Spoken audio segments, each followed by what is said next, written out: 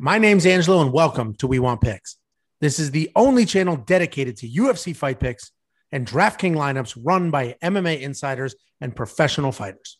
Every week, I join Dan Kramer and Nick Newell, two longtime professional fighters that have fought at the highest levels on the planet, as well as Jacob Lyons, a skinny kid from Indiana.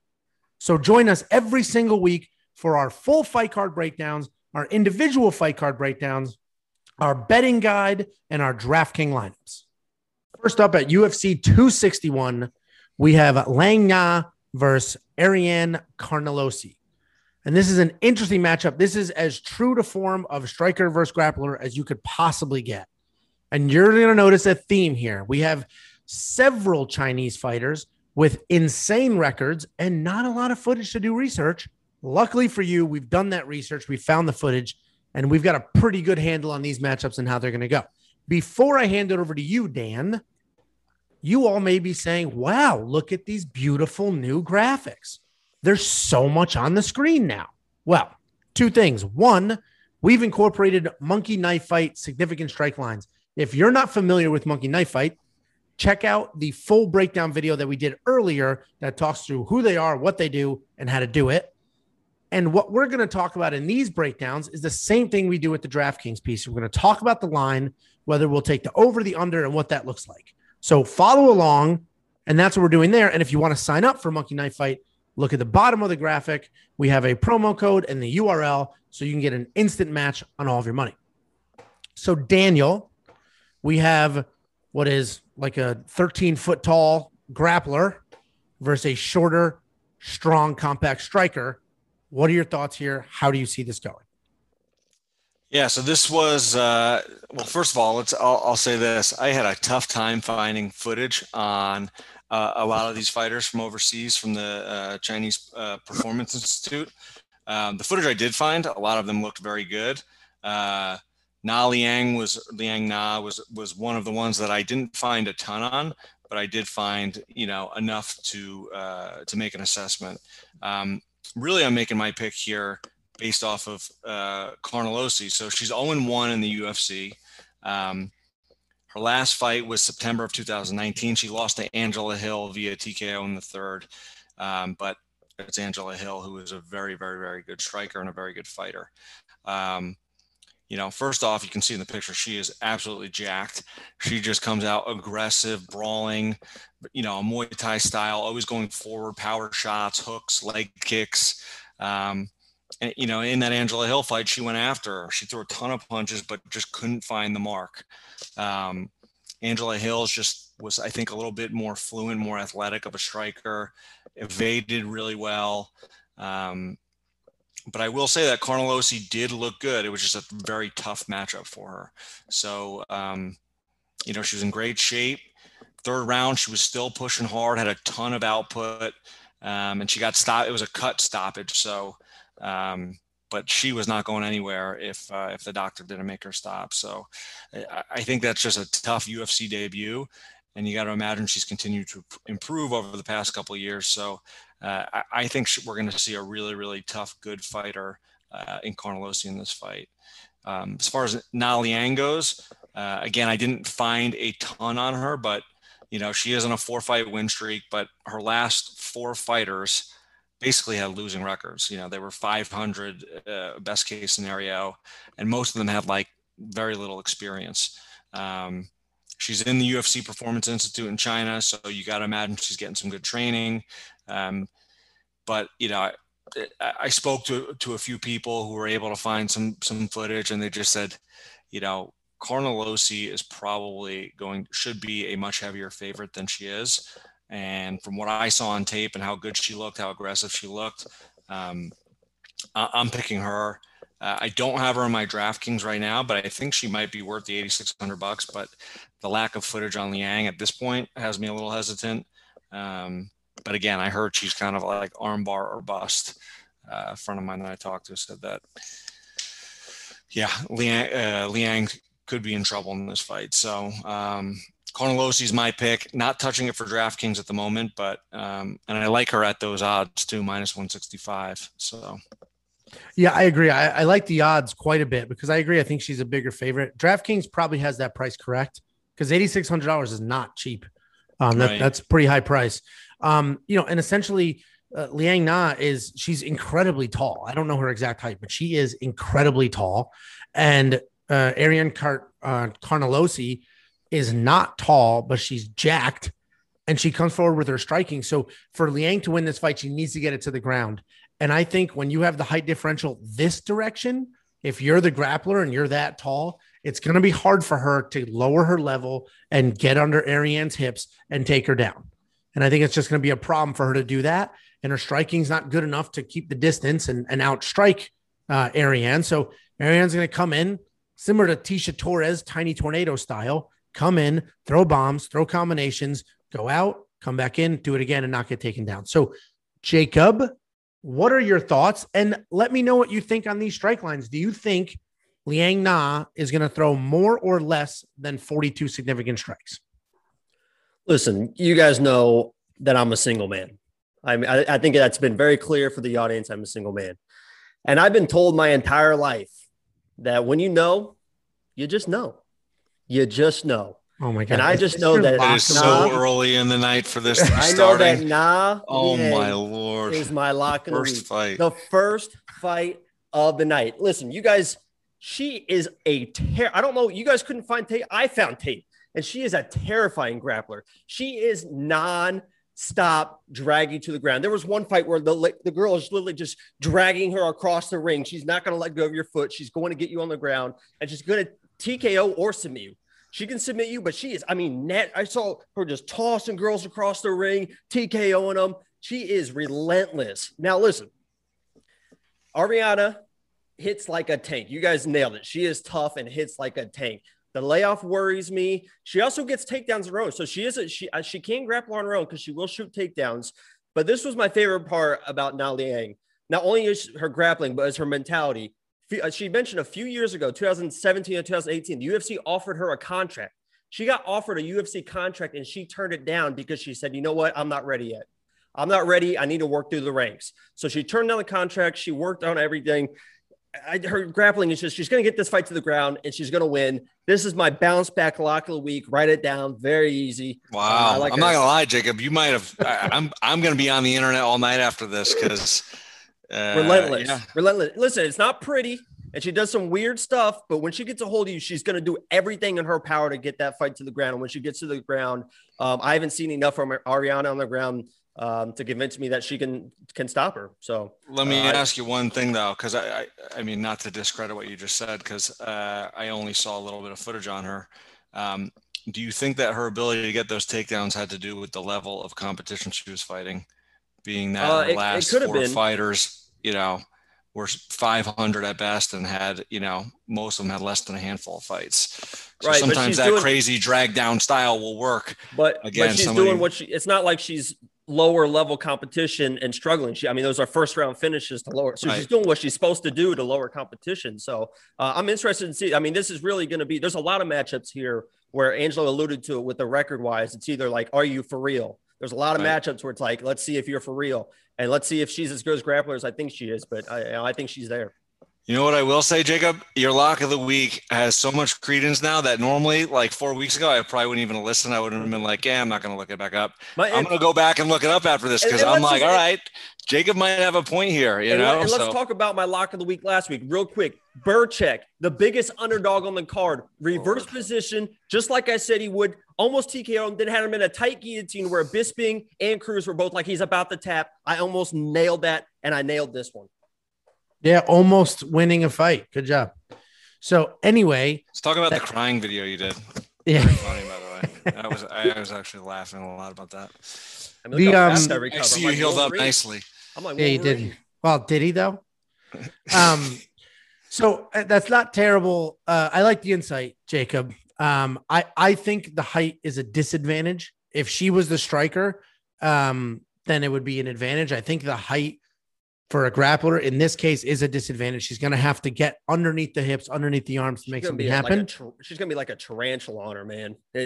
Just wait. You guys are going to see she is ferocious. She's not like a pretty jiu-jitsu. She is ferocious. So, well, it will be interesting. And all the first 3 fights on this card have people from the Chinese Performance Institute with ridiculous records, and it's very hard to tell what's real, what's padded, what is, what isn't, who they're going to be. So it's not, I've done my research. I have my pick, but you may be onto something here. What I will say, if I'm looking at the monkey knife fight line, is I would go way less.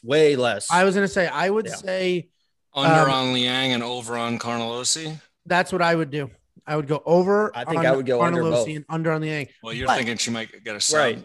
But we see the fight different way. For my, if you think it's going to go my way, I don't see much happening at all. That's what makes this fun. It's tricky, right? You gotta almost predict how the fight's going to go down, and then see how that factors into the strikes. But because what could happen is, let's say Liang does get her to the ground, and she just beats on her. Those are significant strikes. Right. Every one of those elbows is a significant strike. So it's easy to say the under, and I'm thinking the under. I'm almost under now that you're talking about it. I think Carnelossi comes forward like an absolute tornado, just throwing bombs, and half of them are going to land. So I think, these lines are always solid. So it does get tricky, and we'll do a full card breakdown with the monkey knife fight lines on Saturday. So make sure you check that out with the rest of our videos. But it's essentially we'll make our firm picks. We're going to do some analysis on the over-unders and give breakdowns, and essentially the way it works, it's good to talk through it now when we're all on together, right? Like just to kind of get where everyone's head's at. But we'll have a final video later in the week. Yep, absolutely. And the way it works, if you're new to it, A, check out the video I did walking through how to do it and what it is. And B, essentially, you will have to pick, if you're doing this fight, the over or under on both of these women. You put in $10, you win 30. So you triple your money. This is an interesting one. This line is tricky. This fight is tricky. And the first 3 fights on this card are going to be tricky. Next up at UFC 261, we have Ori Quilang versus Jeff Molina. And this is another tricky fight to pick. The odds makers have this close. DraftKings has this close. The strike line is pretty close as well. But this is tricky because, again, there is not a ton of information around Ori Quilang. There just isn't. So we were able to do our research and put together an assessment. And in my opinion, Quilang is pretty well-rounded guy. He's a very well-rounded guy. But how padded is this record? So I'll go to you, Jacob. What are your thoughts here? How do you see this going, and what's your pick? Yeah, Quilang is very, very well-rounded. I love his grappling ability. He has great takedowns, can control on the ground.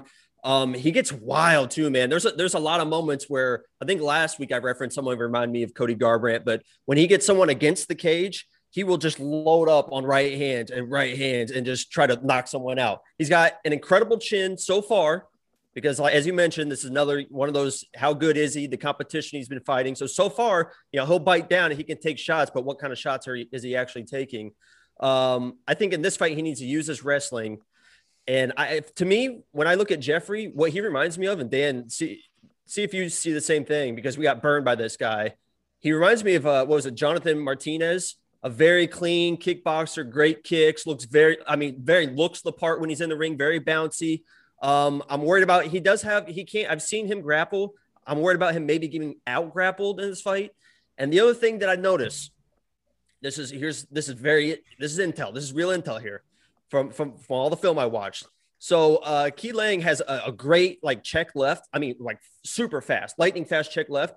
And Jeffrey's got this weird thing that he does in his stance where he always it's like a tick he does where, how boxers just do weird stuff with their hands sometimes. He always just lets out his hand like this, just by his leg. He does it when he's trying. It's a very weird tick he does. So if you combine the check left with the weird this, I'm just saying that could be the KO punch. You should be in his corner. I'm just saying, if you guys are watching this fight, someone knows him, let him know. He does this weird thing. It's like Poirier always grabs his shorts. People always do weird stuff. That's just the thing he does. And the Quiang's got quick hands, and I think he's a great grappler too. So I think he finds a way to win this fight. I think that Jeffrey probably should. He's a cleaner fighter, but I like Quilang to win this fight. Yeah, so that's interesting. So you were saying that you're worried Jeff would get out grappled? Yeah, I like Keeling's grappling. I love his timing on his takedowns, and he looked like he had great control in the fight I watched. Obviously, the talent level might not be there, but he looked like he had great control in the fights I was watching. That's just so funny because I sort of see, I think Keelang's very well-rounded. He's probably the more well-rounded fighter, but I would say grapple wise, Jeff Molina is tough on top, real tough on top with very good control. And I think he could and should win by submission if he gets it to the ground, honestly. But Dan, what are your thoughts? How do you see this going? Yeah. Well, first of all, I need to get where you're getting your videos from, Jacob. I mean, you got to send them me because I know for web, man. It's the dark web. Yeah, the interwebs. I didn't even mean to find them. I was just in there just snooping around. I was like, I know on this one, I'm not the only one out there because I was on Twitter and people were making jokes that they couldn't find any videos on Keelang. So, but I did, obviously there's plenty of video on Molina, and yeah, you made a good reference in him being similar to Martinez. Very, very athletic, calm, fluent, good striker. He's on a 7-fight win streak. He trains with Glory MMA. So, he's got a good camp around him with James Krause. He's a very, very versatile striker. Jab, accurate shots, switches stances, good movement, variety of kicks. His last fight against Jacob Silva, Jacob Silva was tough. He was coming forward, throwing bombs. They all are, Dan. They all are. But that kid looked good. Jacob Silva looked very good in that fight, and Molina picked his spots really well striking. And he's also very good on the ground. So he won a striking battle with precision and technique against a guy who's also a very good, tough power puncher. So matchup-wise, without having seen a lot on Keelang, I can't imagine he's going to be tougher to deal with than Jacob Silva was, and Molina fought that fight perfectly. So, without having seen a lot of footage on Keelang, I did check his past record, and similar to, Aori, he's on a 6-fight win streak, right? But his opponents all had less experience than him and not great records. But again, he's in the Chinese Performance Institute. So he's probably getting really good training. So it's tough to know what to expect out of him. I would love to see those videos you have. But I think no matter what, this fight is going to be they're flyweights. I think it's going to be a ton of action. I think there's going to be a lot of points, a lot of volume. I'll check your videos. And if Keelang is that good of a grappler, hold on one second. Yeah, I have this listed in my notes as aggression versus patience, as far as Keelang being the aggressor and Jeffrey being the more patient fighter, because Jeffrey is very, very will just sit and wait, where Keelang he's in your face and he's getting after it. Yeah, that'll be very similar to Molina's last fight then, because right. Jacob Silva was in his face, and he dealt with it. He dealt with it really well. So, anyways, I do think you want one of these guys in your DraftKings lineup. I don't know if you did pick one or not, Jacob, but I have Molina in there. He's actually the less expensive fighter, and I think he's going to win the fight. I think he's got better competition he's fought so far, and he looked very skilled in his last fight. So I've got Molina in there for $8,000. It's tricky. So I have Molina winning as well. He's also my pick. He's not in my lineup. I couldn't afford him, and we'll do the lineup breakdown later, but I just couldn't afford him. But these are scary. These first 3 fights on the card are scary. Like you said, you should have one of these guys in your lineup. I don't know if you should, because I don't think any outcome would be surprising if these Chinese Performance Institute people come out and just blow the doors off the competition. It's like, well, their records are great. We knew they were good. And if they come out and it's a dud, it's like, yeah, those were padded records. Of course they were a dud. So I did get tape on a couple of the other guys, and they look good. So, yeah, to your point, I haven't seen a bunch on these two, and if they look as good as the other guys I saw, yeah, it could be a problem. But the other guys too, when we get to those fights, we'll talk about it. But they fought tougher competition and still looked really good. So, yeah, it's definitely I do like Molina to win. I think I think Keelang's the more well-rounded fighter, but that's because the wrestling's probably better. I actually think Molina's grappling will be better and his striking will be better. at least more technical, probably not as fast, but it's a tough fight to pick. I think this strike line is impossible. This is impossible. I'm going over on both. More on both. I see.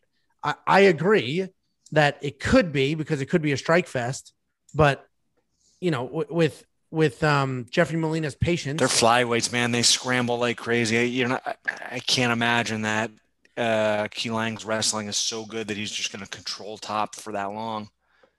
I don't know. It's a tricky line. So we'll break that down in the Saturday video, but I think that's actually a pretty tricky line.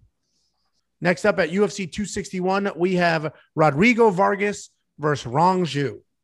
And this is the final of the 3 Chinese Performance Institute fights that we have. And this is the biggest favorite of them and one of the biggest favorites on the entire card.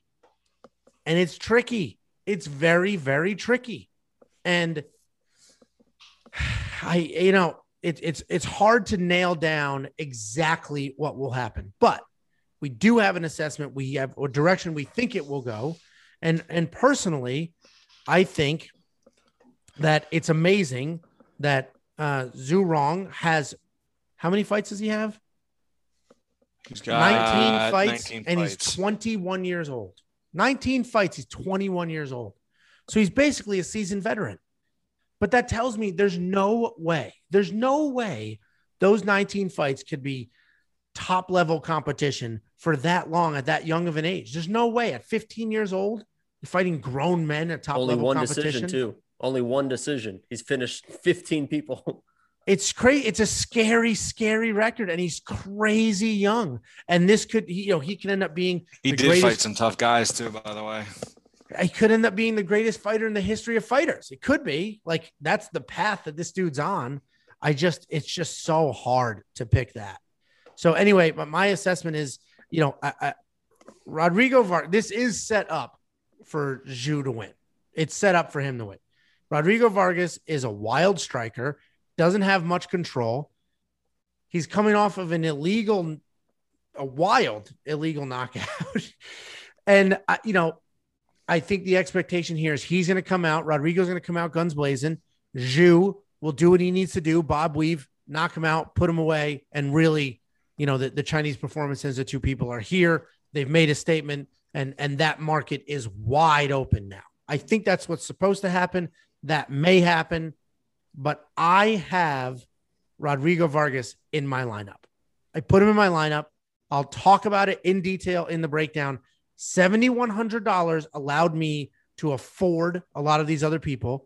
He is going to come out wild. He is a grown man fighting basically a teenager. And I just don't know how much of this record. You're assuming they're telling the truth about his age. So Zhu Rong, to your point, Angelo, he's got a ton of experience at a young age. This is his UFC debut, so that is always a different experience for anybody. 10-fight win streak, but it seems like all these guys and girls from the Chinese Performance Institute, every fight they had was in the WLF.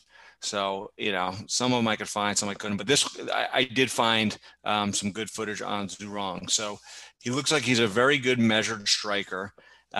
He moves around a bunch. He uses his footwork really well. He's got a powerful right hand.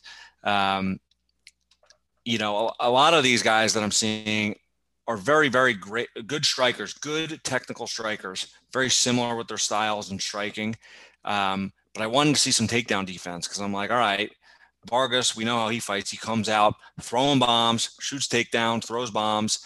I was like, can he defend takedowns? And I found a fight from him in 2019. So that point he was 18, 19 years old against Marco Andrade. And his takedown defense looked really, really good. So I'd imagine it's gotten better since then. He's gone 5 rounds a couple times already. So he's got a wealth of real experience. I would say more so than the 2 fighters we were mentioning previously, where their experience was kind of against lower level competition or people with losing records.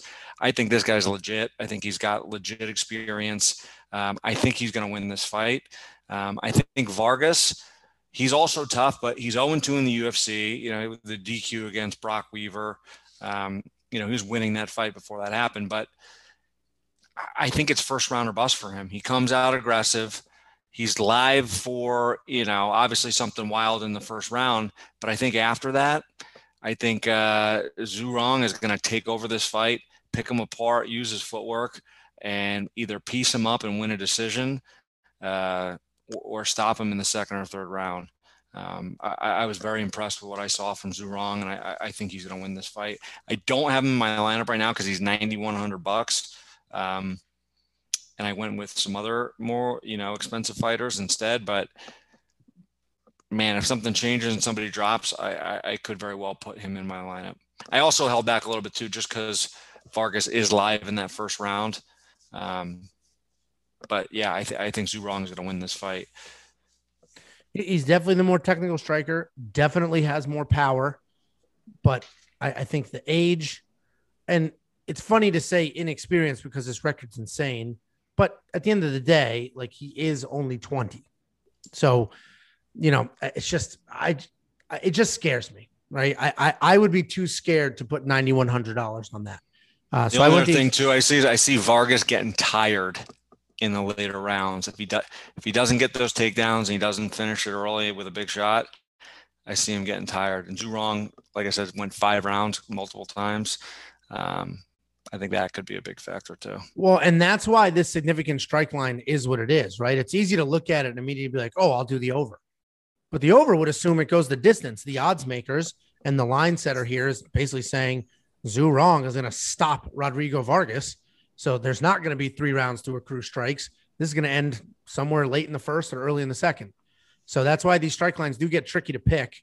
But Jacob, I'll go to you. What are your thoughts here? And how do you see this one going?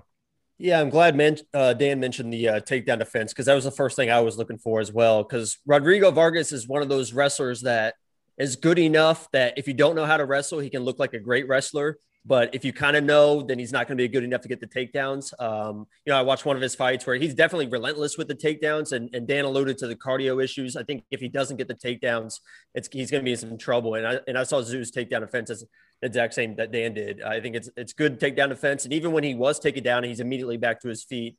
So I think that's important because he is a very good striker. I love the way he's bouncing in and out. He's got a great chin, and this is another one where it's a great chin so far, because he will eat a shot to give a shot.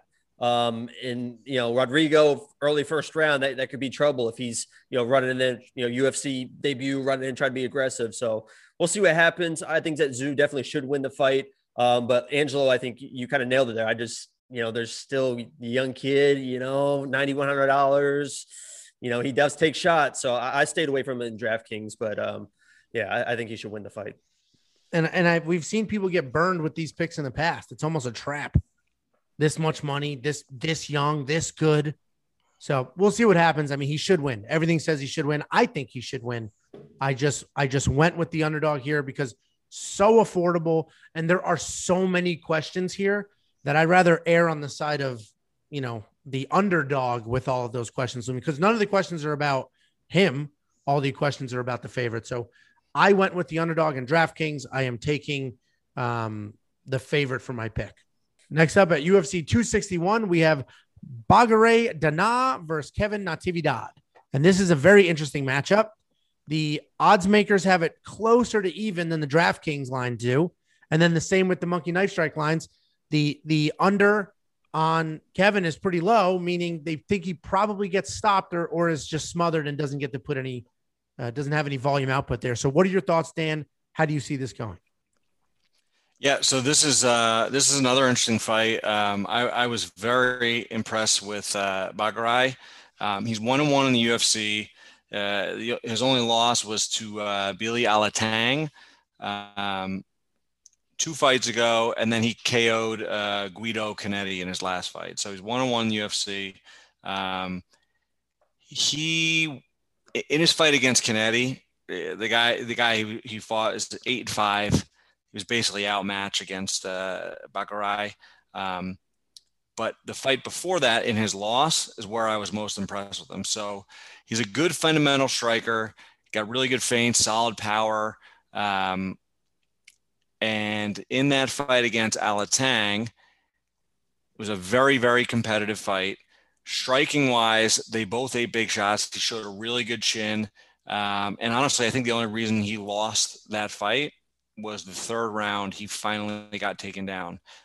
He showed really good takedown defense throughout the first and the second. And apparently Alatang was ranked number 3 in freestyle wrestling in, I don't know if it's all of China, but he's a legit freestyle wrestler in China, one of the best over there. So the guy was obviously tough to deal with wrestling wise. And for the most part, Baccarai dealt with it up until that third round. But like I said, it was a very, very, very close fight. And I was very impressed with him. So I think from a striking standpoint, he's going to have a huge edge in this fight. I don't think Natividad is going to really try for or be able to get a takedown if he did. And as far as Natividad goes, he won 5 in a row and then lost his UFC debut to Miles Johns. He's a decent striker. It looks like, solid striker. But in his fight against Miles Johns, he defended all his takedowns well, which means that, Miles Johns was planning to get this fight to the ground. He couldn't. And then Miles Johns still outstruck him. So from what I saw, he looked like a good striker, but he didn't look like a next level striker. I think you're going to see a lot of basics out of him. He's going to throw volume. He'll be in decent shape. But I think Baccarai is going to pick him apart on the feet. I think this is going to be a really dominant performance from Baccarai.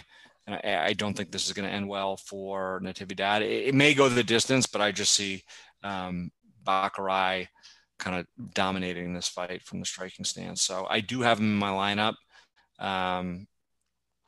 And I think it should be a bit of a slugfest. I just think, Natividad is just a step behind a little bit. He's going to be a little slower, a little less versatile. And I think Baccarai is going to score a ton of DraftKings points. And as far as significant strikes, I think Baccarai is going to go over.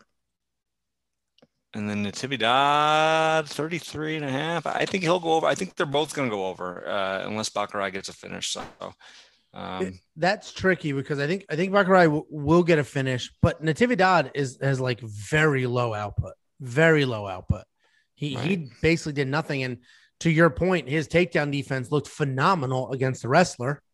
And then he got pieced up on his feet and didn't respond to any of those strikes. He got hit constantly and had no output. So his line is really hard to pick because 33 is a low number, but he has low output. I actually would take the under on that because I think he has low output and I think he gets stopped. So I would take the under on that. But we'll discuss that in Saturday's video and go into that in more detail. Jacob, what are your thoughts here? How do you see this going? And do you also think that Dana wins this fight? I do think Dana wins the fight. And I'll say that he has not bantamweight power. He's got some real KO power in his hands. And I like his pressure in this fight because I think Kevin is going to try to wrestle the entire time. I think that's the game plan. He is a decent grappler. So I think he just spends his time trying to shoot takedowns, but he's not a good enough grappler to shoot takedowns, good takedowns when he's getting pressured. The pressure that Dana is going to put on him. I also think that I've seen Kevin. I think he's got cardio issues to me late in fights. I've seen that in a couple fights, and with the pressure that Dana is going to put on, I definitely like him to win this fight. I don't have him in my lineup, but talking about the significant strikes, I think I would go higher on Dana and lower on Kevin because I think Kevin just on his back foot against the cage trying to shoot takedowns from not very good takedowns. So that's how I see the fight. Yeah, it'll be an interesting one. I think it'll be fun, honestly, because do you have I don't think we touched on it. Do you have either of them in your DraftKings? No, I don't because I've got Baccarai in mine right now. And Baccarai is very affordable at $8,500. So and we'll see what happens. I don't have him in mine right now, but he is affordable. He's probably my back. Like if a fight drops, it's probably him I go to type of. Yeah, I'm in the same boat. The big question with Kevin is his last fight where he looked like that was his UFC debut. And it felt like UFC jitters. It did. His low output, like he just was always a step behind everything. And it's almost like he trained only to not get taken down. And then when it came to the striking, he was just sort of a little lost. So that is a question mark where he got that out of the way. And we'll see what he looks like now. But I still think Bagrai wins. And to your point, Jacob, if there is a fight drop, I likely will try to squeeze him in my lineup. It's just a crazy card with lineups because there are so many expensive people and so many massive favorites, especially with 3 title fights. You always want to try to sneak somebody in who has 5 rounds of time to do it. Next up at UFC 261, we have Pat Sabatini versus Tristan Connelly. And we broke Pat Sabatini down a month or 2 ago, but his fight was canceled when his opponent had the biggest weight miss in the history of the UFC. It was something absurd, like 15 pounds or something. He is now back on the card. He has a more favorable matchup and a full training camp because last time he took that on short notice. And I think he wins this fight. I think it's a pretty straightforward win. But Jacob, I'll let you break it down and give us your thoughts on this. First of all, Tristan's last fight was the wildest fight you will ever see in your life against Michael Pereira. Against Michael Pereira. Cartwheels and the flips and the just the backflips, the cartwheels, and listen, hats off to the gymnastics competition for the entire first round. And Tristan was almost getting caught by last time. He was just like, what is going on? And this fight, he's going from that extreme to like do it by the book, Patrick Sabatini, because this guy is just technical, a great grappler. And actually, I have in my notes that they're kind of carbon copies of each other, except the problem here is Sabatini is like the athletic version of Tristan Connelly. Tristan Connelly is very, very good, a very, very good grappler. But in those weird exchanges where it takes a little bit of athleticism, I think Patrick Sabatini is just going to be a little bit better. So I like Patrick Sabatini. He is in my lineup. I think in our breakdown, we talked about he's just got kind of that championship mentality. He just when you hear him talk in interviews, he just feels like he's like going to be that guy one day up to fight for a title. And this is not going to be easy though, because Tristan is very, very tough. Of his 14 wins, I think he only has 1 decision. So if he wins, it's going to be a bloody mess for someone. So, but I just like Patrick Sabatini in this fight. I just think he's better, a little bit better everywhere. And he's in my lineup. Yeah, absolutely. He's definitely better everywhere. I completely agree.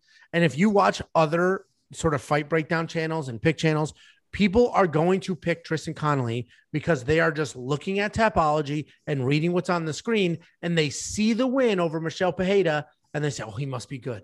That is a trap. That fight was absurd. Michel Pereira did backflip, cartwheel, all sorts of ridiculous acrobatics, completely gassed out, and lost the fight. He almost won the fight while doing those ridiculous acrobatics. That is a trap. Looking at that on somebody's record and saying, oh, he beat Michel Pereira. Michel Pereira looks phenomenal. That is a trap. Pat Sabatini is a better wrestler. He's a BJJ black belt, and he's a more technical striker. And you worded it really well when you said he's the more athletic version, because he is very athletic. He's very quick. Everything he does looks easy. Like he just knows what he's doing everywhere. So I think it's a pretty straightforward win, honestly. $8,800 is a lot of money, but I think he gets it done. Dan, are you in that boat as well? What are your thoughts? Yeah, I think, Pat Sabatini should win this fight. I see him dominating the fight. But what I will say about Tristan Connelly is, one, he's tough as nails. Yeah. That fight against Michel Pereira, he took that on 1 week's notice. So he showed up, like everyone talked about how Michel Pereira gassed out. Connelly took it on 1 week notice, and he was the one going 3 rounds, fresh. So I think he's one of those guys that's not the most athletic, but I think he probably he owns his own gym. That's where he trains out of. So he probably lives and breathes training. Just unfortunately for him in this matchup, he's fighting a guy who is just very athletic, very good wrestling, heavy hands, heavy top pressure. Jacob, you said it well before. He sounds like he's got that championship mindset when he talks. One of his fights, his last loss. I don't know if you guys saw the video, but he got caught in an armbar, and it is one of the most gruesome things I've ever seen. Would not tap, and literally, I thought his arm snapped when you watch it, but it was dislocated. Anyways, he didn't tap, and the other guy literally broke his arm or dislocated or whatever to where it was pointing out sideways, and he just hopped off and pointed to the ref, and everybody just like froze and stared at it. But anyways, my point is the guy did not tap. So he wants to win. You can tell when he talks, he wants to win. He wants to be a champion. So I think he's going to do very well in this fight. I don't know though. Something about this fight, it feels like it's too much of a lock that I always get nervous with that. I think we're underestimating the toughness and some of the skills Tristan Connolly might have. But a hunch is not enough to make a play. So I do have Patrick Sabatini in my lineup. I think he's going to get, at a minimum, a ton of takedowns and a decision win. Probably some good ground and pound. And honestly, he could get a finish if he starts landing some big shots or gets his back and gets rear naked choke. So I think for the $8,800, not cheap, but not crazy expensive, I think it's worth it in a fight that he should dominate. This is how much respect I have for Tristan. Because once I realized that this was the guy that fought Michael in that wild fight and came back and won and showed how tough he was, I'm like, this is my lock of the week. And then I was like, oh no, he's fighting Pat Sabatini. I was like, that's not good. So yeah, I tried for Tristan because I think he is a very, very good. And if he's like found a way to just tough out a win, none of us would be surprised. But I like Patrick to win this. There's a lot of guys who are good fighters and tough and well-rounded skills. They're just not great athletes. They never look pretty doing it, but they figure out ways to win and beat guys who, the Michelle Pahers of the world who look awesome. Well, it comes easy to them. So right. May not have those intangibles. Grit. Right. Yeah. Yeah. This will be a fun fight no matter what, because there's no quit in either one of them. They are highly skilled and they're very evenly matched as far as strengths and weaknesses. So I think this will be a fun fight. It'll be, I'm really looking forward to it. I have no idea what to do with the significant strike line. I really don't know how I feel about that yet. We'll break that down on Saturday because it is a tricky line. And this is sort of saying what we're saying is they're evenly matched, but one's a little better than the other. So I don't know how to pick that line yet. We'll break that down on Saturday. Next up at UFC 261, we have Carl Robertson versus Brendan Allen. And for some reason, Brendan Allen's name is constantly coming up. Every week we're breaking down fights, and every week somehow Brendan Allen ends up in the conversation. So this is an interesting one. He's coming off of a pretty bad loss because he decided not to grapple, not to wrestle, even though he's a grappler and a wrestler. To me, this entire fight, this line, these strikes, everything about this comes down to, will Brendan Allen fight the way Brendan Allen should fight and what sort of got him to here? Or is he going to go back to some weird striking first game plan that hasn't worked recently? Dan, what are your thoughts? How do you see this going? And do you agree that he really needs to go back to basics here? No, I do agree. In my kind of summary, it almost says exactly that. But watching tape on both these guys, Brendan Allen, he's 3-1 in the UFC. You talked about it. He lost his last fight to Sean Strickland, where he came out striking. I think he's at that point in his career where a lot of fighters get to, where they really start getting good at striking and falling in love with it. And you almost fall in love with it a little too much, especially when you're the style of fighter that he is. He's a grinder. He's a wrestler. He's a scrambler. He makes it a dog fight. That's how he wins fights. He's not going to be an Anderson Silva. So sometimes when you're training, though, you're like, oh, man, I'm getting so good. I'm starting to feel like I can go 3 rounds striking with this guy. And I think he found out. Dan. That's me every day. I always feel that way. In the mirror after I get out of the shower. Throw that jab again. Let's see it.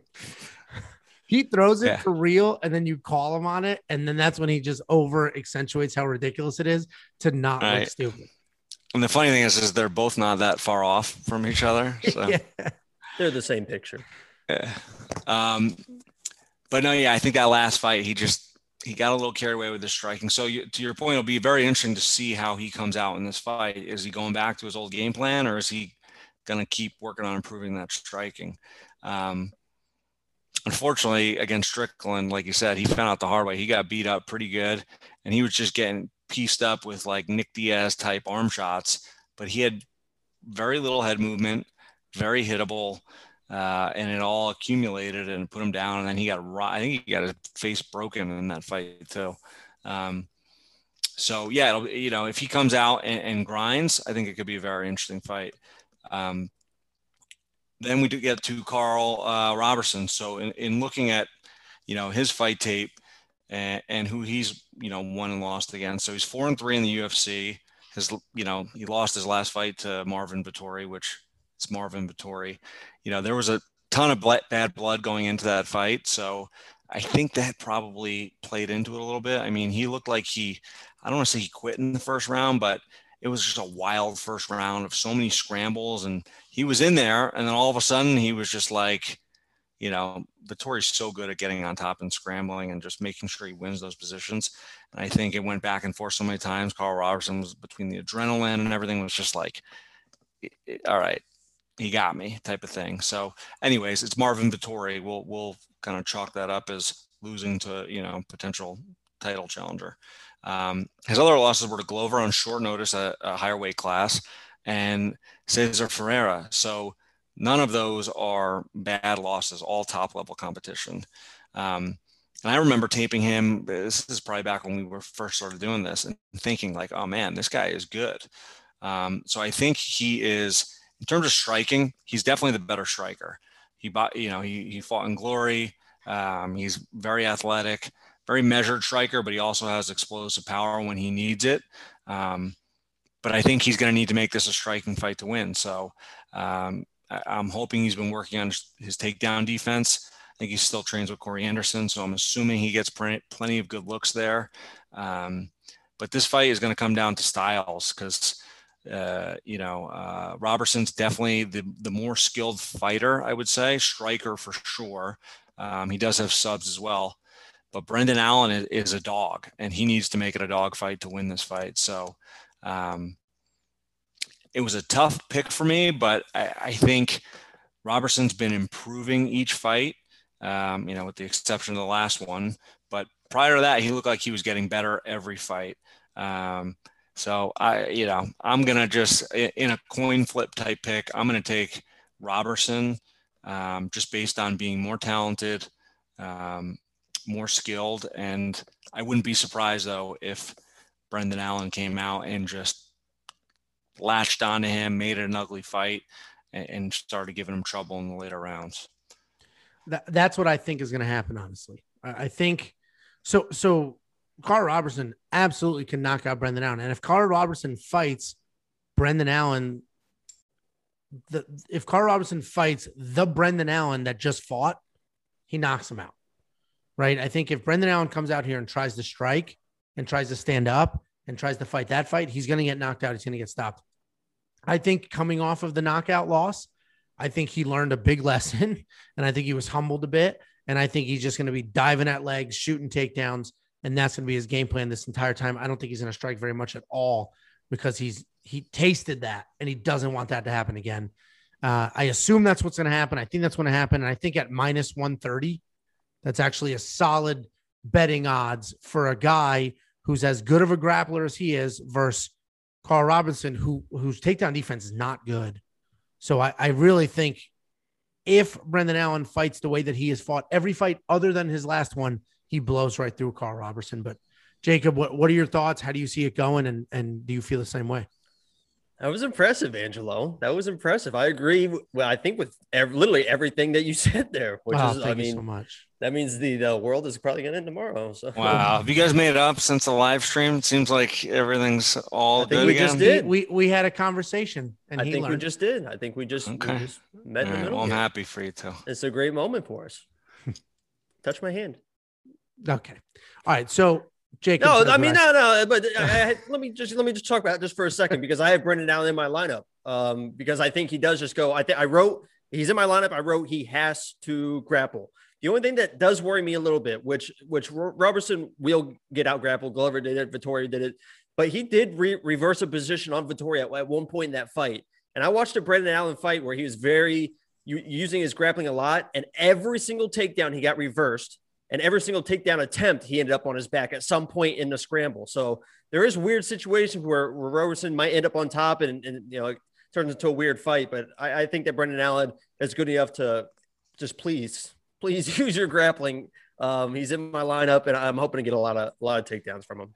So you know what's funny is I literally kind of saw it exactly the way you guys saw it as well. And I wasn't going to put him in my lineup, but I had Brendan Allen as kind of my pick as the grinder and the dog.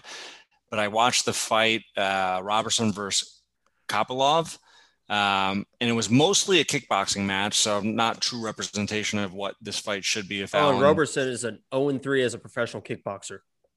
Yeah, well. So you know. because I heard in one of his fights that he was a former kickboxer. I was like, oh, maybe he's like one of those guys that's like 60-2 as a kickboxer. You know, some people have like those wild kickboxing backgrounds. So I looked, I saw 0-3. I was like, oh. That's like what's his name being the most accurate striker in middleweight history. Kevin Holland, Kevin baby. Holland. Stats, man. Depending on how you slice them up. Brendan Allen beat Kevin Holland, so I think he's the best. Yeah, MMA math. No, so but in that fight against Kopylov, first of all, he went 3 rounds. The first 2 rounds were mostly a kickboxing match, so okay, not the same style fight. But in the third round, he got poked in the eye. And literally, he was up 2 rounds. They took a point away from the other guy. He could have just been like, yeah, no, I'm good. And he went back out and fought. And the other guy obviously went for broke against him, shot a takedown, got on top, and finished the fight in dominant fashion. So I just felt like that was the fight where he showed 3-round cardio. He showed some wrestling. He had some good fight IQ later in the round. So I'm kind of hoping that we're going to see, an evolving Carl Roberson in this fight.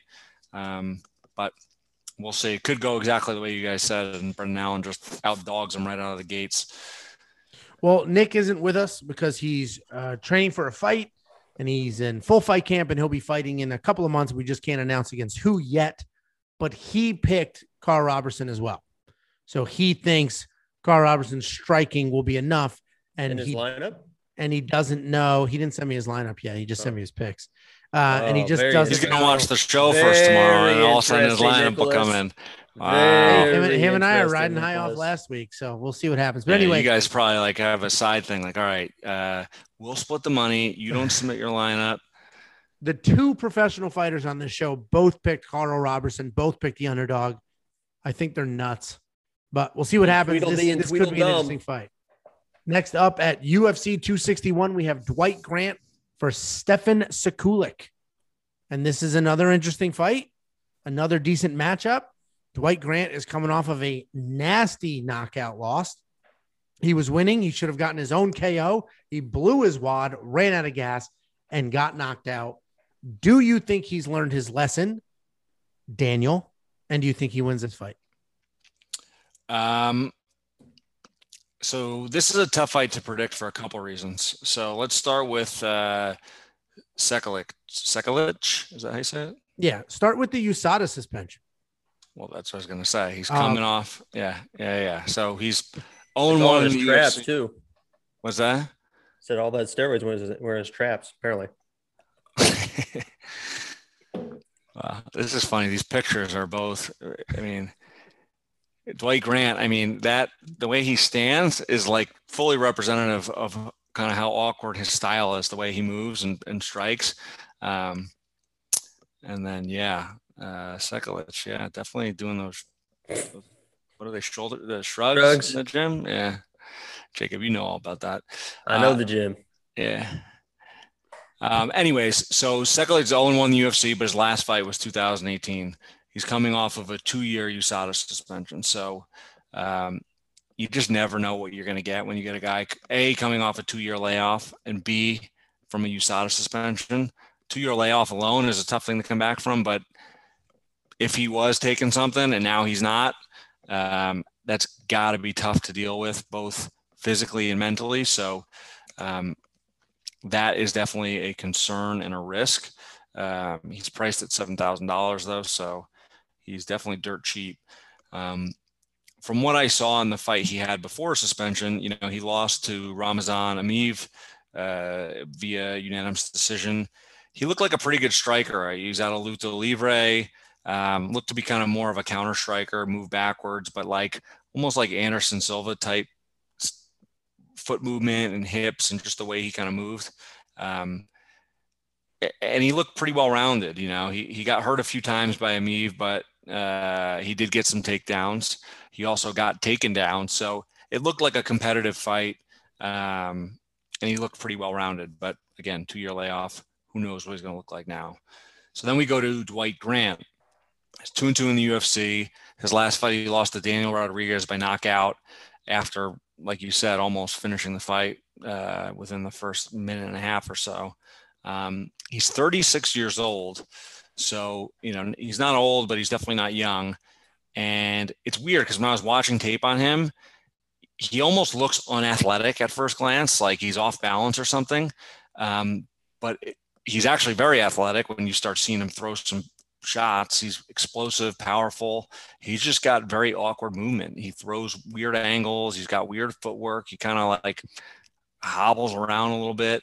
So it's obviously a very tough style to train for. So, between these two with the kind of unknown of what we're going to see out of Sekulic when he comes back, I'm going to pick Grant as the more active fighter with definitely the finishing explosive power. But who knows? I wouldn't be surprised really with anything in this fight. But my pick is Grant. I don't have it in my lineup. Significant strikes. Again, Dwight Grant could go out and starch him, and they could be 1 strike to nothing, or it could be a scrap. So probably not touching that on any platform. Yeah, I would. I think this is a grappler versus striker matchup, right? I think we have the Dwight Grant's the striker, Stefan Sekulic is the grappler. I would hit the under on the significant strike line because if Sekulic imposes his will and grapples, he's not going to throw a ton. And, Dwight Grant could definitely put him away. I agree. I mean, he popped for straight up steroids. It was actual steroids. It wasn't like, a banned substance that could be masking. It was straight up steroids is what he popped for. 2 years off. If he's been spending his whole career doing that and now he's not doing it anymore, I mean, you're right. He may just fall flat in his face, look like a different human being, and just not know what's going on. So it is a really tough one to pick. I would never spend $9,200. And I would not touch Sekulic at 7,000. So I don't have either one of these in my lineup. I will hit the monkey knife fight line. I do like the under on both of these because, like I said, whoever imposes their will, I don't think they'll get over 40 strikes or over 26 strikes. But Jacob, what are your thoughts? How do you see it going? When you cycled off steroids, did it really affect you, or your beard turned red and that was the end of it? It's nice. It's nice to it. I was going to say he used to have brown hair. It's nice to have my balls back. I'll tell you that. It's nice to have the ball back. But when I see Dwight Grant, the first thing I don't think is unathletic, because Dan said, I see Dwight Grant, I see unathletic. Look at that man. He is not unathletic. I'll tell you that. Did you actually listen to what I said? I said at first glance, he almost looks unathletic, but then I realized he's actually very athletic. Look at that man, Dan. There is nothing unathletic about that man. I'll tell you that right now. Back with the pictures again. And Sekulic as well. I don't think you label him as a grappler. I think he's a decent striker as well. I think he can grapple, but I don't think that's his entire game plan. Dan mentioned, I think he's got a great counter. And I think the only way he wins this fight is if he can just kind of weather the storm and try to catch a counter late, because what we're forgetting with Dwight Grant is he also is one of those AKA guys. So I assume he's got that takedown defense. He doesn't show a lot of wrestling, but when he does have good takedown defense. What's that? He does have good takedown defense. Yeah, I mean, AKA. I mean, that's just what they're known for. So I assume he does have good takedown defense, even if he hadn't shown it. So I like him to be able to withstand the takedowns and get a shot. But I'm worried if Sekeli, if it keeps going the distance, I'm worried about him being able to catch a counter late. So we'll see what happens. But I'd like Dwight Grant to win this fight. Yeah, we all like him to win. Nick does as well. Just not at this price. $9,200 is so much money. That's a ton of money. That should be that's like the favorites in the 3 title fights. $9,200, not too much for so much uncertainty. Yep, I completely agree. I am pretty certain about this significant strike line though. So hit up the URL, deposit using promo code WWP, and hit the under on both of these because I genuinely. I think there's a stoppage here, and I don't think it's going to take 40 strikes to get there. Next up at UFC 261, we have Alex Cowboy Oliveira versus Randy Brown. And every time we break down a Cowboy Oliveira fight, we talk about how similar it is to a Kelvin Gastelum fight. All the talent in the world, but is he going to show up? And I'm really hoping Cowboy shows up. He's in my lineup. He is better than Randy Brown at literally everything except the mental aspect, and we just don't know if he's going to fight or not. And that's the biggest question. So Dan, do you think Cowboy shows up? Again, who knows? But it's funny you said that because you're like, oh, he's like Kelvin Gastelum. I almost said Mike Perry when I was like kind of like jotting things down about him, right? Like he's got all the talent in the world, and when he shows up, he can beat anybody. But then other days he'll come out and lose the guys that that have no business even being in there with him. So you never know what you're going to get. I will say he was on a pretty good run until his last fight. He got guillotined, which, I mean, guillotine, anybody could get caught and you make a mistake.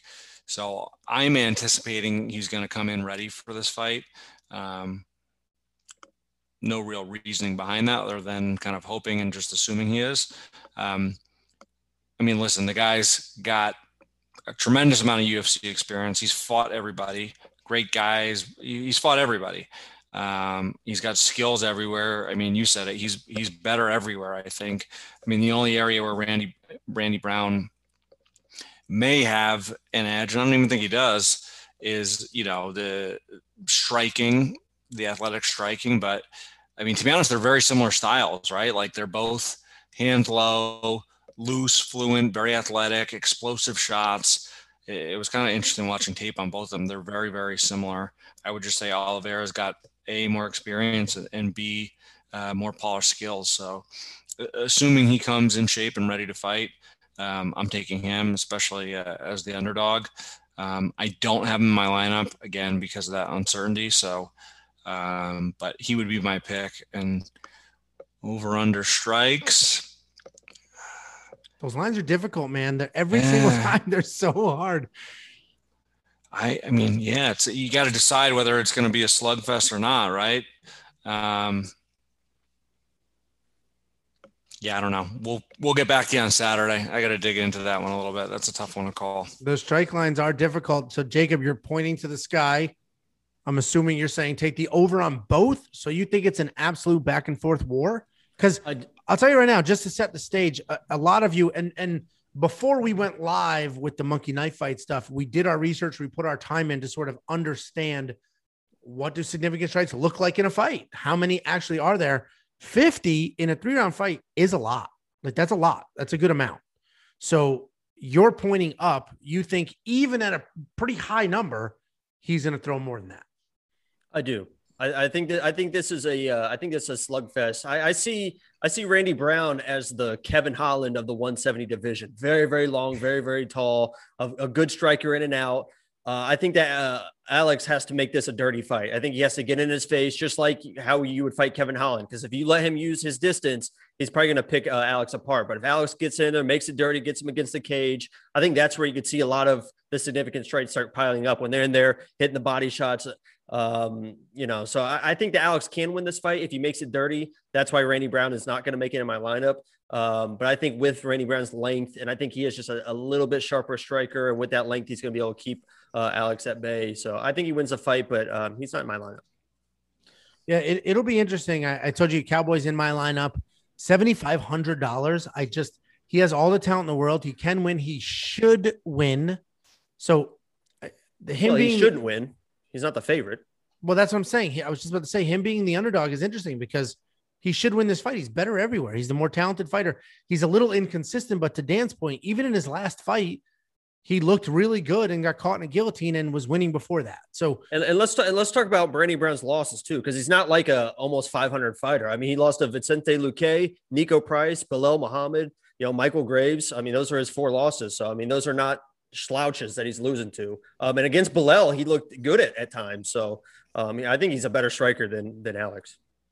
It's definitely interesting. What's funny about Randy Brown too, I think he was one of like the first people ever to do the get a fight with the Dana White or whatever that show was, looking for a fight, the Dana White show. Yeah. He was one of the first people ever. And I remember when it was just me and Dan competing against each other in DraftKings like 5-6 years ago, I did the whole thing and I'm like, the UFC loves these Dana White people. They give him the best matchups. And I won that week by drafting Randy Brown and just riding that whole, the UFC must love him. They put him in this whole thing, but I'm picking against him tonight. I'm going with Oliveira. That was probably the last time you beat me, right? 5 years ago. Yeah, I'll have to check my Venmo from Saturday and I'll check your lineup from this past Saturday because I must be mistaken. Wow. We'll just look at your. What's total. It like to get Venmo incoming for the first time? We'll just look at your total points from the other day and go from there. So anyway, I do think Angelo paid the refs to stop all the fights and screw all the decisions up. It's all right. So I'm going Cowboy. Jacob's going Randy. So we'll see what happens. This will be an interesting one. Next up at UFC 261, we have the always fun, sometimes has his teeth, Anthony Smith versus Jimmy Crute. And this is a pretty straightforward fight, in my opinion. The big question mark is how tough is Anthony Smith? That guy is willing to die out there. He's willing to lose his teeth. We've seen that before. But I think Glover sort of really showed the world how to beat Anthony Smith. And Jim Crute has that skill set, grappler, wrestler. That is the exact way to beat Anthony Smith. I imagine that's how this is going to go. But Jacob, what are your thoughts? Do you think Anthony Smith can stuff these takedowns and do what he needs to do? Yeah, unfortunately for Anthony Smith, when I saw that he was going to be on this card, I knew kind of whoever he was fighting was going to be my DraftKings lineup because, he is tough and he's not going to be an easy out. But especially when I saw that he was going to be up against the wrestling of Jimmy Crute, that's when I knew for sure that Jimmy Crute is in my lineup.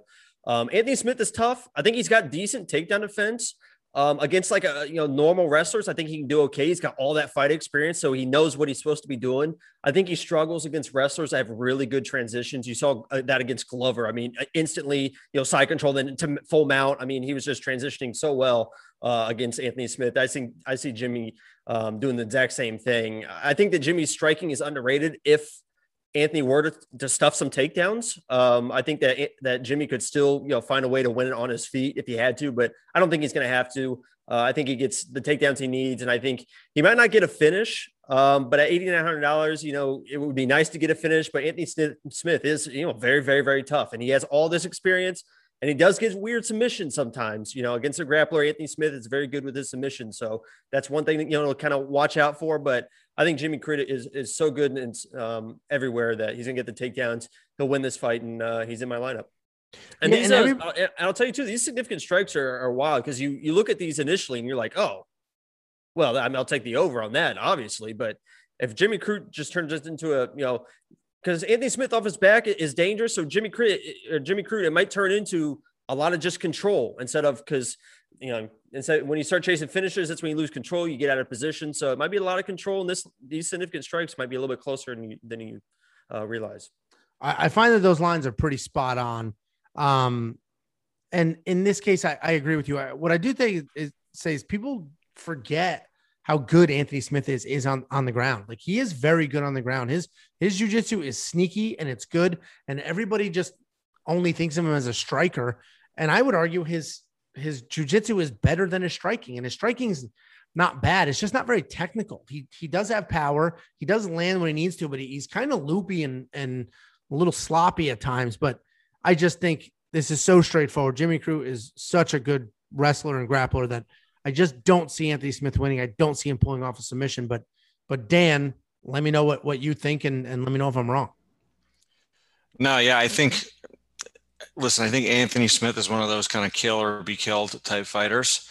And unfortunately in this matchup, like you said, I think he's just outmatched, and I think he's going to get dominated, but he's the sort of guy who has been dominated in many fights and figures out a way to win. So I'm not going to make any bets on that. I'm not going to assume that's going to happen, but he has notoriously, as an underdog, figured out a way to win against guys who have been beating him up the entire fight. So, my pick, I think, is pretty straightforward. I think Crute will win the fight. He should dominate, but I mean, you can never really can't count Anthony Smith out. I just think this is going to be a tough one for him. So that's my favorite part about Anthony Smith is that you can't count him out mentality. I remember when he fought John Jones, I legit thought that he had a chance to get against John Jones just because he's so tough, he's so durable that he would just find a way to either catch John or do something weird. So I love Anthony Smith as far as that is what you're talking about. Yeah, and to your point, Angelo, too, his jiu-jitsu is sneaky good too. Like, he knows that Crute is going to probably end up on top of him at some point. I'm sure he's training his jiu-jitsu. So he's got finishing capabilities from really everywhere, even in bad positions. So he's always a little bit live, but yeah, I don't know. My pick is Crute. Yeah, and Crut's in my lineup too at $8,900. It's a lot of money, but I think this is as close to a lock as you're going to get. And I think he scores a good amount of points doing it with the takedowns. And as far as the significant strike lines, we talked about this before. These are usually pretty solid. In this case, I will take the over on Anthony Smith and the under on Jimmy Crute, only because I think Anthony Smith knows he's going to get taken down, to your point, and I think he's going to throw hard and fast while he's standing and get those numbers up and try to make Jimmy Crute pay on his way in. And then I think Jimmy Crute will get the takedown and sort of control him, and then, reset again in round 2, reset again in round 3. I don't think he can put Anthony Smith away. I hope he does. He's in my lineup, but that's what I would do. So I would head over to playmkf.com/WeWantPicks, throw in the WWP promo code, double my money, and I would hit the over on Anthony Smith and the under on Jimmy Crute. Next up at UFC 261, we have a rematch, like 15 years in the making. We have Uriah Hall versus Chris Weidman in what is honestly a really hard fight to pick.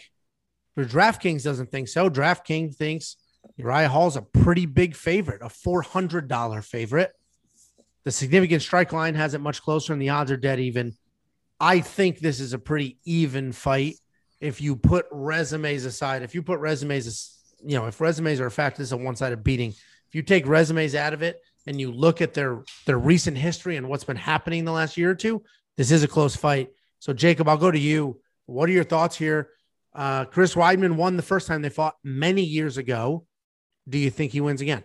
Yeah, I think that was 10, 11 years ago. It's a long before the UFC. I don't think any of that matters, but I actually like Chris Weidman in this fight, surprisingly, because, there was a time where it was like, why you almost thought like, just give it up, man. Like, why are you still fighting? He tried to make that move to light heavyweight, didn't look good. But it was very interesting after his last fight. He moved back down to middleweight.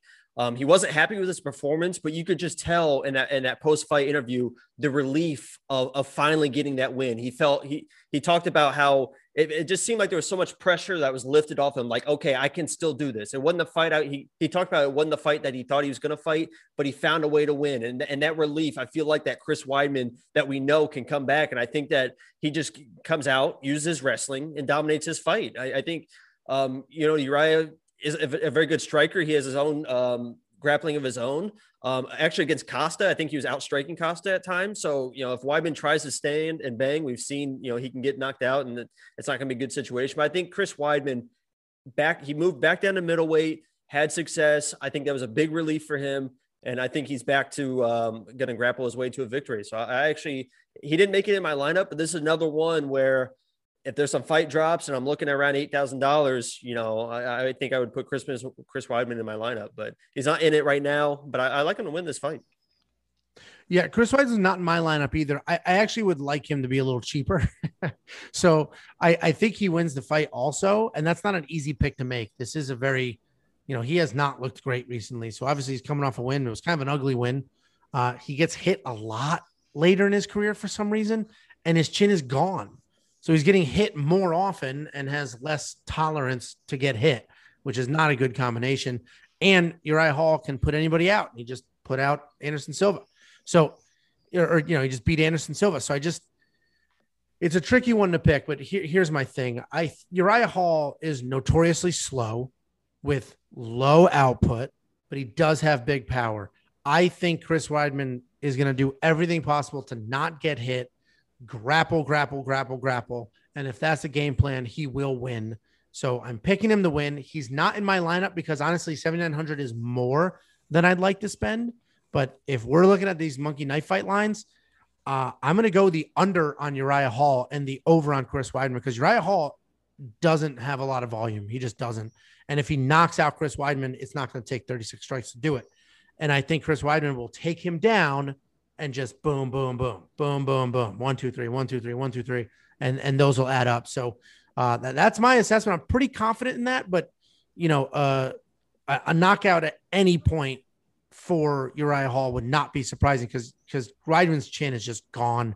But Dan, what are your thoughts? How do you see this going?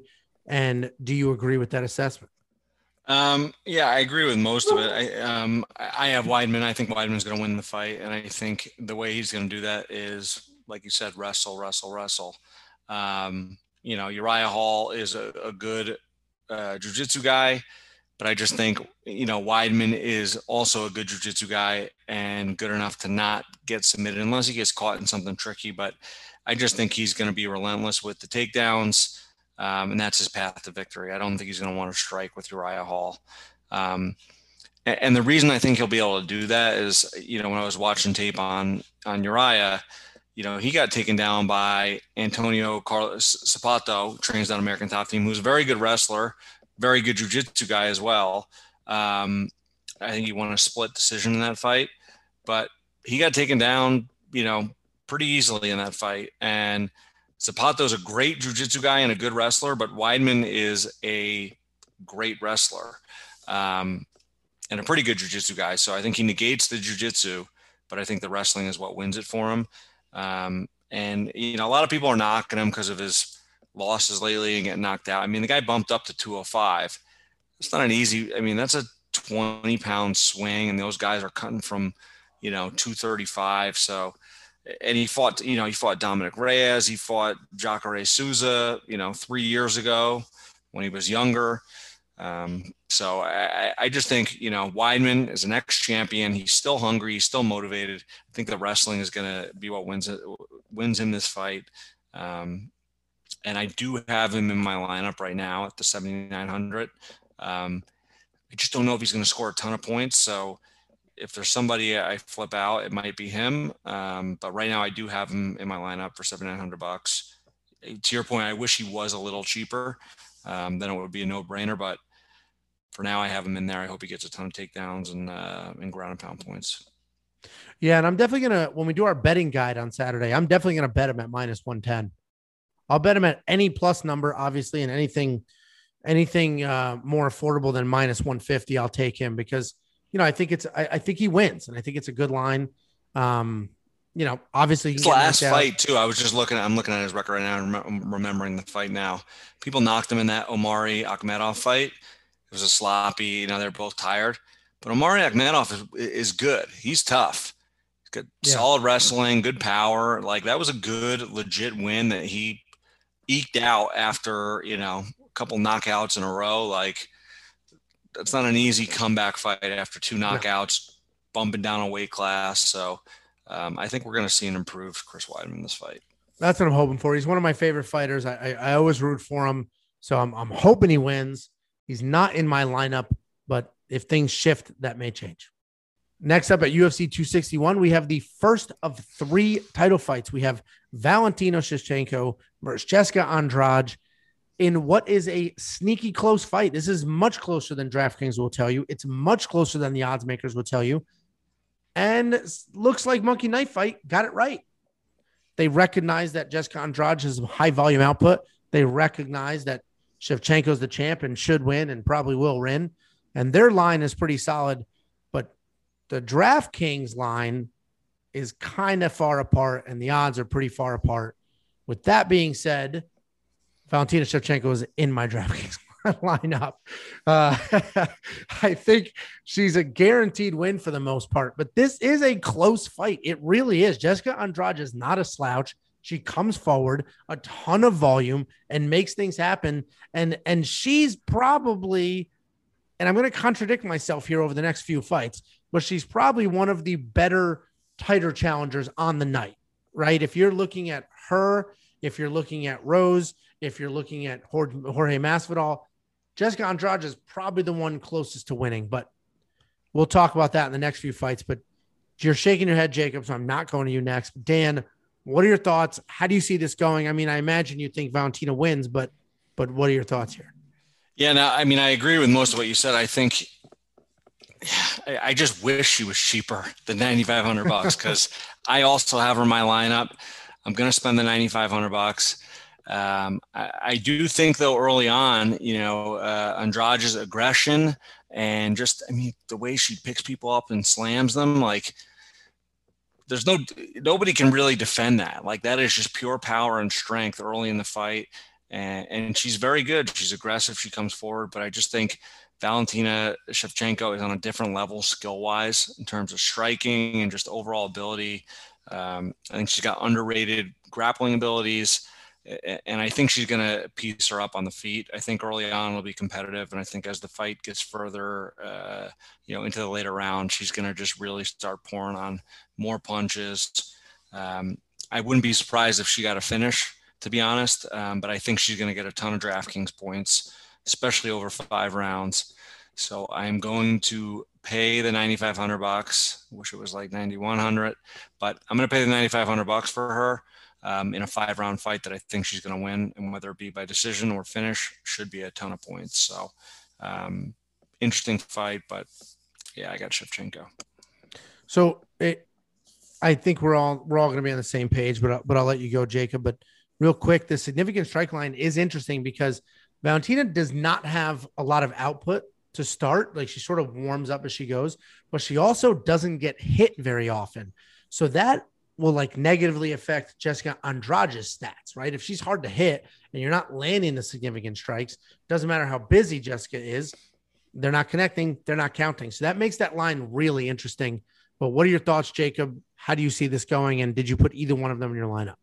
Yeah, 9,500 or 9,000. It doesn't matter. She's going to win the fight. I think that she's the second most dominant champion that the UFC has behind Nunes, who ironically had beat Shevchenko twice. I mean, that's how ridiculous Nunes is. So I think she's just so dominant. You got to remember too, Jessica Andrade, a lot of her success was at strawweight, where she was able to just kind of bully people around. She's now coming up in weight.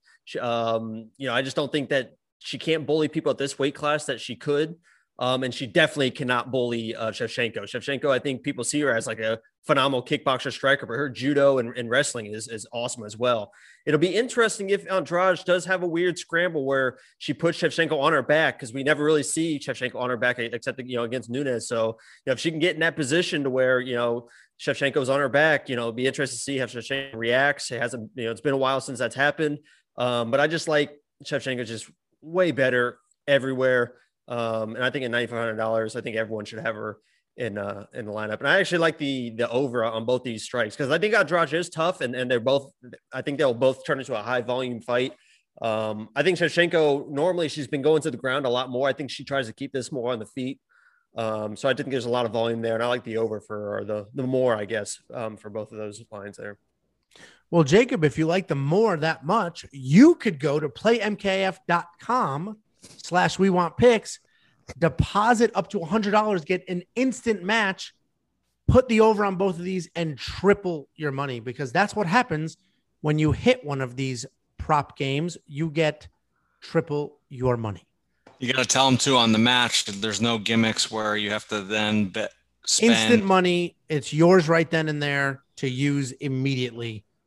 Right. And withdraw if you want to be a weasel. You don't have to play, 10 times the amount that you put in or whatever, like some of the sites have. And let's just say Andrade was a champion, but she was wasn't that the fluke champion, because Rose was piecing her up and then she dropped Rose on her head and won the title. So that was a weird. And then Rose won the rematch. Yeah. Rose lost the belt, and then she actually lost the belt. Andrade did to Weili. So now Rose is fighting for a belt that she technically really should have even lost in the first place. So it's a weird kind of dynamic on this card that's going on.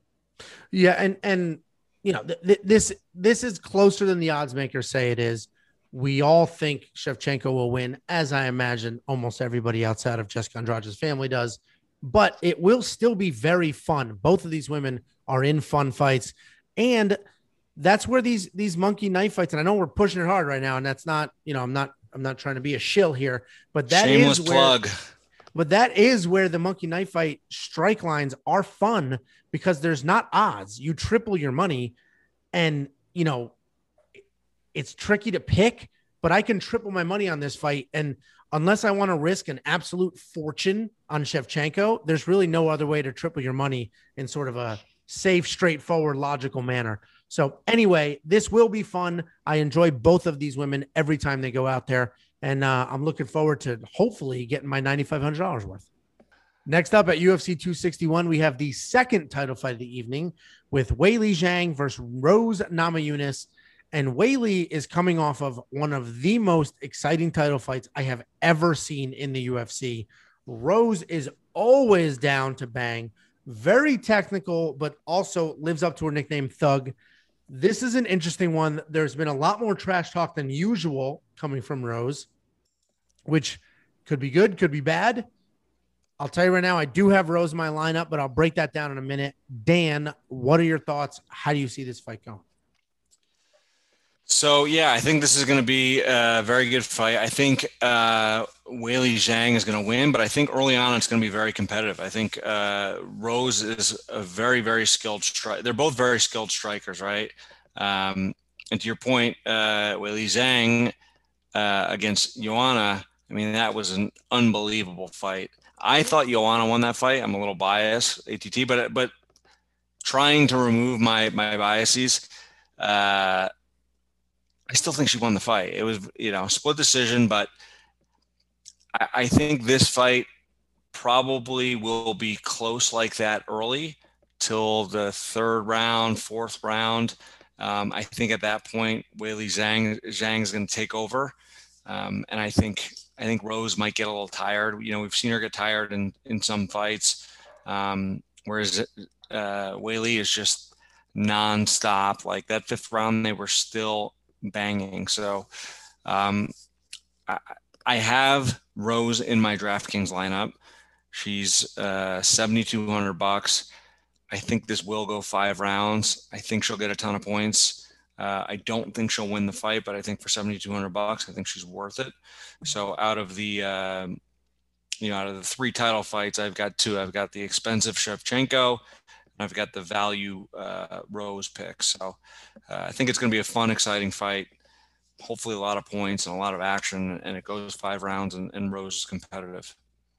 Yeah, it's definitely. So I told you I had Rose in my lineup. $7,200 is a solid price.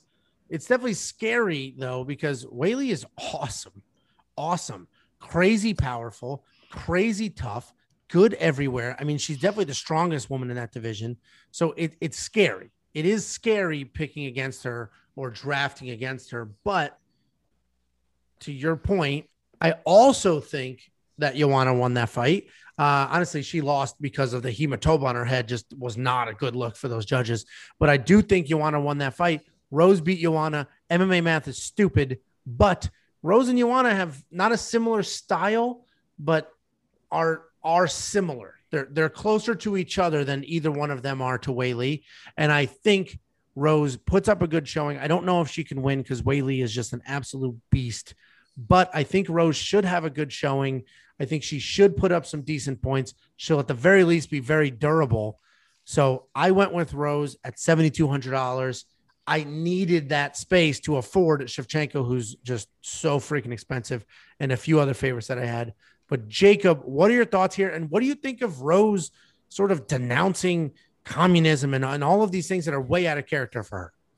Yeah, that's what kind of loaded question for Jacob. Jeez, yeah. He's red. Yeah, how do you feel about the relationship between the U.S. government and the Chinese government? Who'd you vote for, Jake?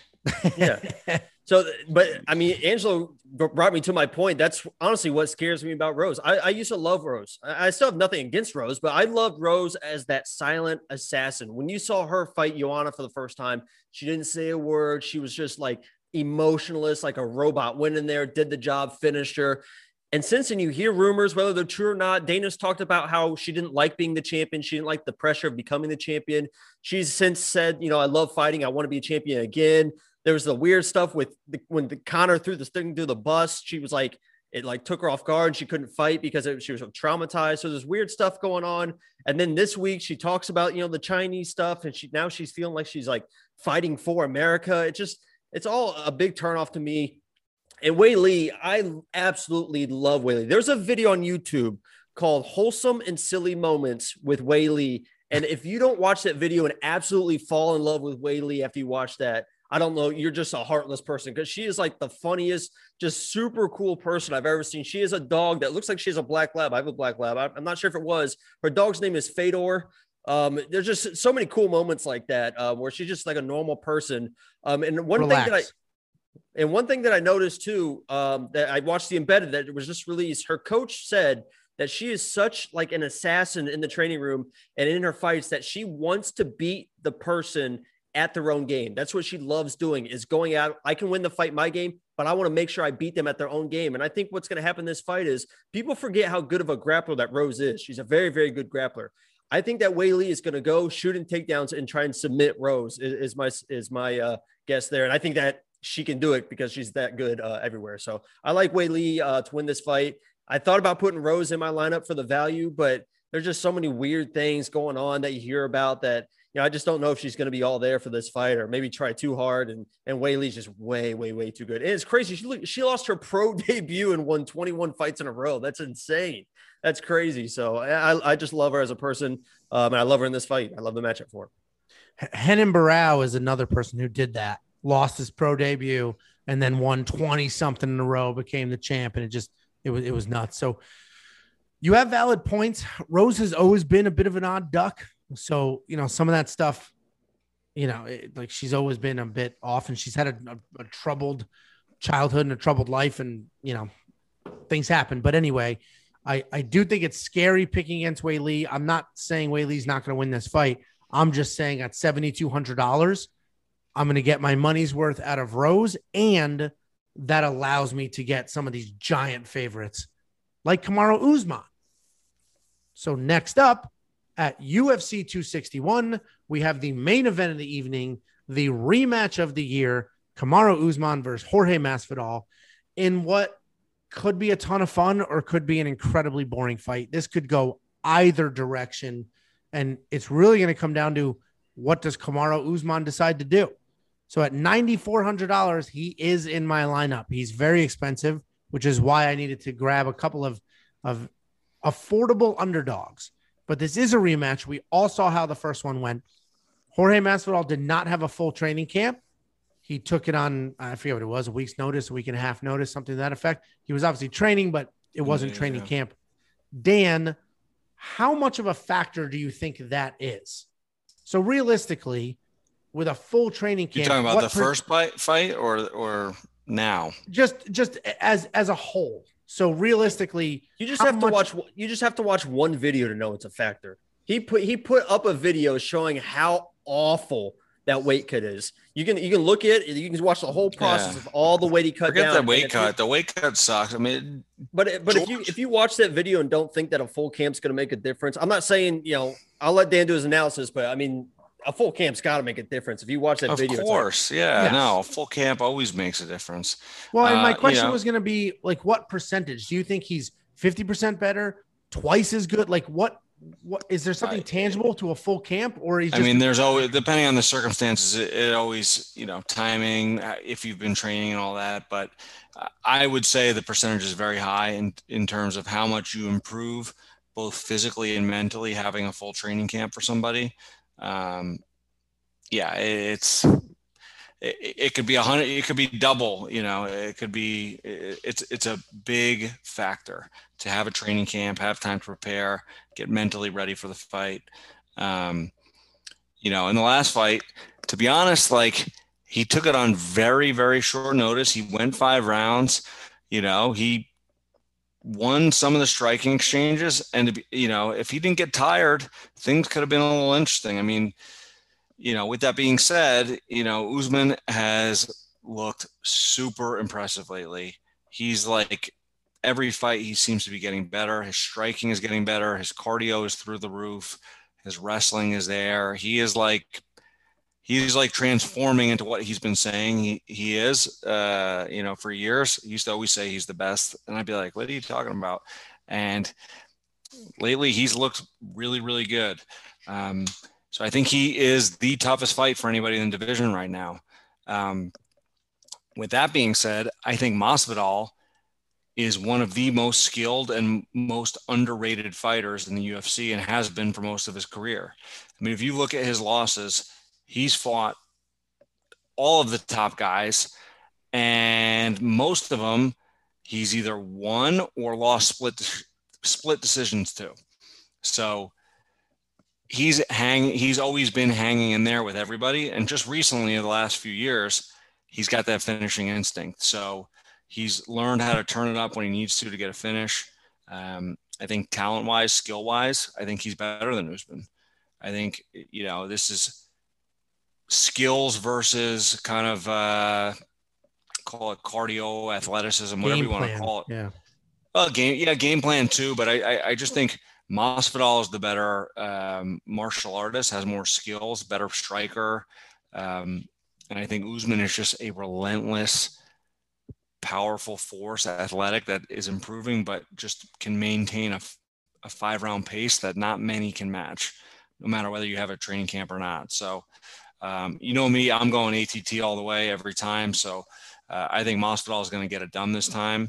He went 5 rounds with Usman on however many days notice, 6 days notice, when, Gilbert Burns couldn't survive with a full training camp. So Masvidal, I think, knew this fight was going to happen again. I think he's been preparing accordingly, getting his wrestling rounds in. And I think if he can defend takedowns and not give Usman those wins against the cage, the clinch, and break away and make it a striking match, he is a better striker. 100% he's a better striker. So he's got to make that the fight, which is easier said than done. But if he can do that, I think he wins the striking exchanges, and I think it could be a great fight. Yeah, and I'll make the case for Masvidal too, because he fought Usman. He knows what he feels like. He knows what that was like. And he lost that fight because he spent most of it with his back against the cage. I wouldn't even say it was the takedowns per se. It was just the amount of time he spent with his back against the cage. So I imagine with a full training camp, he is working off the cage to not lose those exchanges, to not give up that control time. One thing I will say is it's people keep saying a full training camp. It really was. I mean, I think it was 6 weeks notice. So, I mean, it's a camp. Yeah, I got you.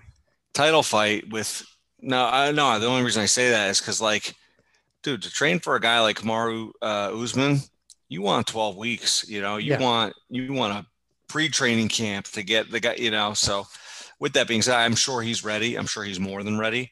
But yeah, it's, I would say a training camp, not quite a full training camp. Yeah. I mean, he's definitely a live underdog here because, as you mentioned, he was winning the striking exchanges. I think he won most or all of them in their first fight. He just lost the sort of grappling exchanges with his back against the cage. So I think, knowing what that felt like, knowing that game plan, because I'm sure he expected a wrestling game plan, but I bet they didn't expect he's going to hold me against the cage. I think they probably expected to be taken down and on the mat and working from there, where Masvidal is very dangerous. So it's definitely a tricky one. And I hope Masvidal goes out there and just rips Usman's head off. But I think what is actually going to make this even more boring than usual and even a more dominant fight than usual is the fact that Gilbert Burns did touch Usman, rocked him. He didn't get it done, but he did rock him, and it was close. And Usman showed a ton of guts coming back from that and winning the way he did.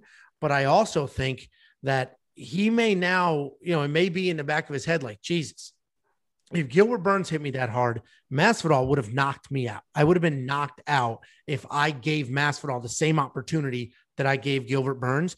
And I don't think there'll be any opportunity. I think he will strike as little as humanly possible to try to get this on the ground immediately to avoid getting cracked the way that Gilbert Burns cracked him. So I'll let you go, Jacob. I know you're a big, you love Masvidal, and you also think that Kamaru Usman's a phenomenal fighter. So I'm curious to hear your pick.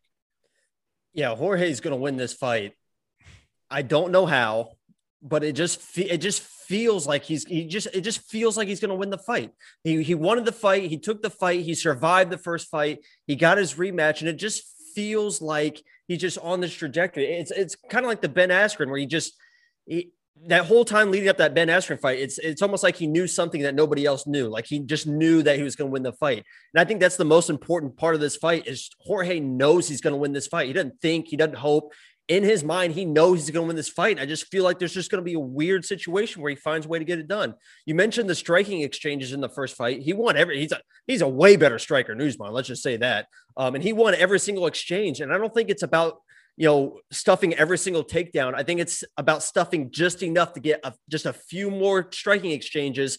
And then Jorge's going to catch Usman. Listen, Usman is a safe pick. He definitely should win this fight. He should dominate this fight, but it just feels like Jorge he knows he's going to win the fight. It just feels like he's just due for that, that win, that big win, And there's also this other little caveat in the embedded. There's this thing called the haircut glit, or the haircut, whatever it's called, the curse. Yeah, the haircut curse. If you get your haircut unbedded, a lot of times you lose. Now, there's weird situations where it has to be at the barber. If you get the haircut at the barber, you lose the fight. Usman, it was at his house, but he had a barber come to his house.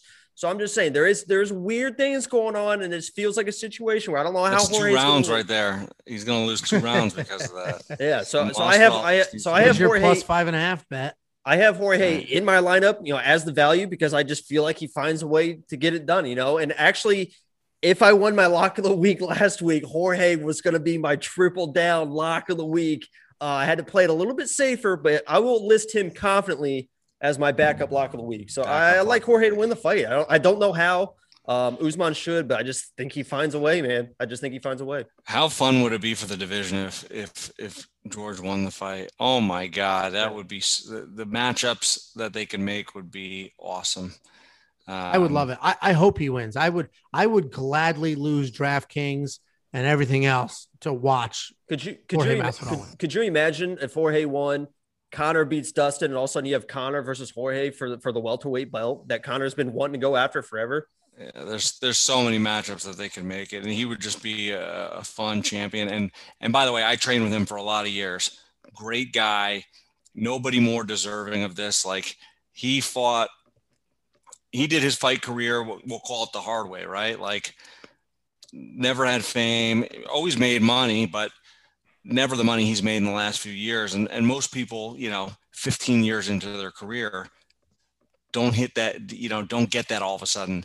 And he came out of nowhere and jumped on the scene, and man, has he capitalized. So it's been fun for me to watch, just knowing him from back in the day when we trained and just seeing what's happened over the last few years. So I'm hoping he gets it done. It would be awesome for the gym, be awesome for him, and he deserves it. So I'm with you, Jacob. Usman is just so unlikable. Yeah, right. Yeah, he's just so unlikable. And I'll say too, for the monkey knife fight thing, this is one of those ones where I see less strikes for Usman and more for Jorge, just because I think there's a lot of volume from Jorge, and Usman just kind of shells up and is afraid to get hit. And he, Usman's got a great jab, but he's not a striker. And if there's a few takedown stuff, they count foot stomps as significant strikes. I think it is. If that's the case, the over should be 300 for Usman. Yeah, it'll be an interesting one. It'll be a really fun fight. I hope it doesn't fall apart. I hope I didn't jinx it by saying that. But this is fun, and it's the first fight with a crowd. So this one is going to be awesome. I mean, we watched this last year. It was the very first fight we all ever watched without a crowd. So to have the first one back with a full crowd be this rematch is awesome, and I'm looking forward to it.